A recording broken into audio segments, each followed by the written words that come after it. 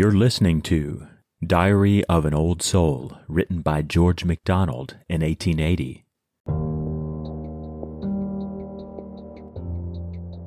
Alas, my tent! See through it a whirlwind sweep. Moaning, poor fancy's doves are swept away.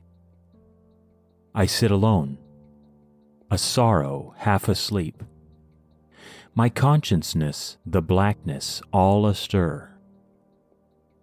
No pilgrim I, a homeless wanderer. For how canst thou be in the darkness deep, who dwellest only in the living day?